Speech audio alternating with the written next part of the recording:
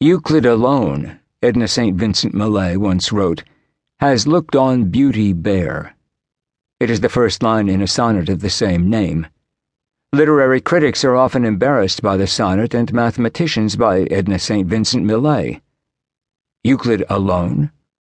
Still, the idea that Euclid alone looked on beauty bare elegantly draws attention to the nakedness of inference exhibited by every Euclidean proof. It is something rarely seen beyond mathematics, this hidden if somewhat lurid power of a Euclidean proof to compel fascination.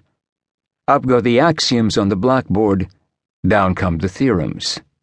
Students and readers alike are encouraged to think of the display as something stirring. And it is. So much of ordinary argument and inference is fully clothed.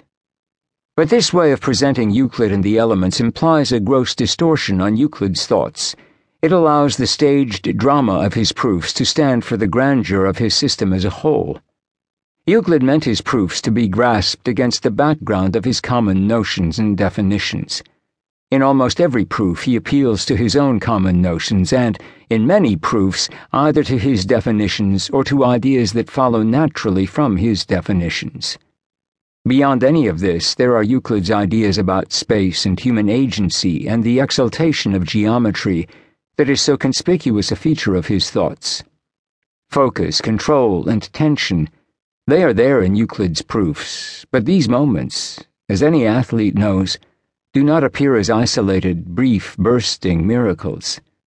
They are not isolated at all, and they are not miracles either. They are grounded in Euclid's meditations about what may be supposed and what not, and how difficult ideas may be defined or at least exposed. In all this, the master, unbending to explain himself, remains entirely in character, his severity undiminished, no word wasted, as prudent, compact, and tight as the stretched skins on which he wrote. Euclid's common notions represent the beliefs on which all men base their proofs. The words are Aristotle's, but the idea that there are beliefs on which all men base their proofs must itself have been one of them, for Euclid appropriated the idea without hesitation and without argument. There are 5 common notions in all. 1. Things that are equal to the same thing are also equal to one another. 2. If equals be added to equals, the wholes are equal. 3. If equals be subtracted from equals, the remainders are equal. 4. Things that coincide with one another are equal to one another. 5. The whole is greater than the part. These principles convey an air of what is obvious. They have authority. No one, either in Euclid's time or our own, is proposing that if equals are added to equals, the result might be unequal. A surprising delicacy is nonetheless required to say just what these principles mean. It is a delicacy that Euclid did not possess.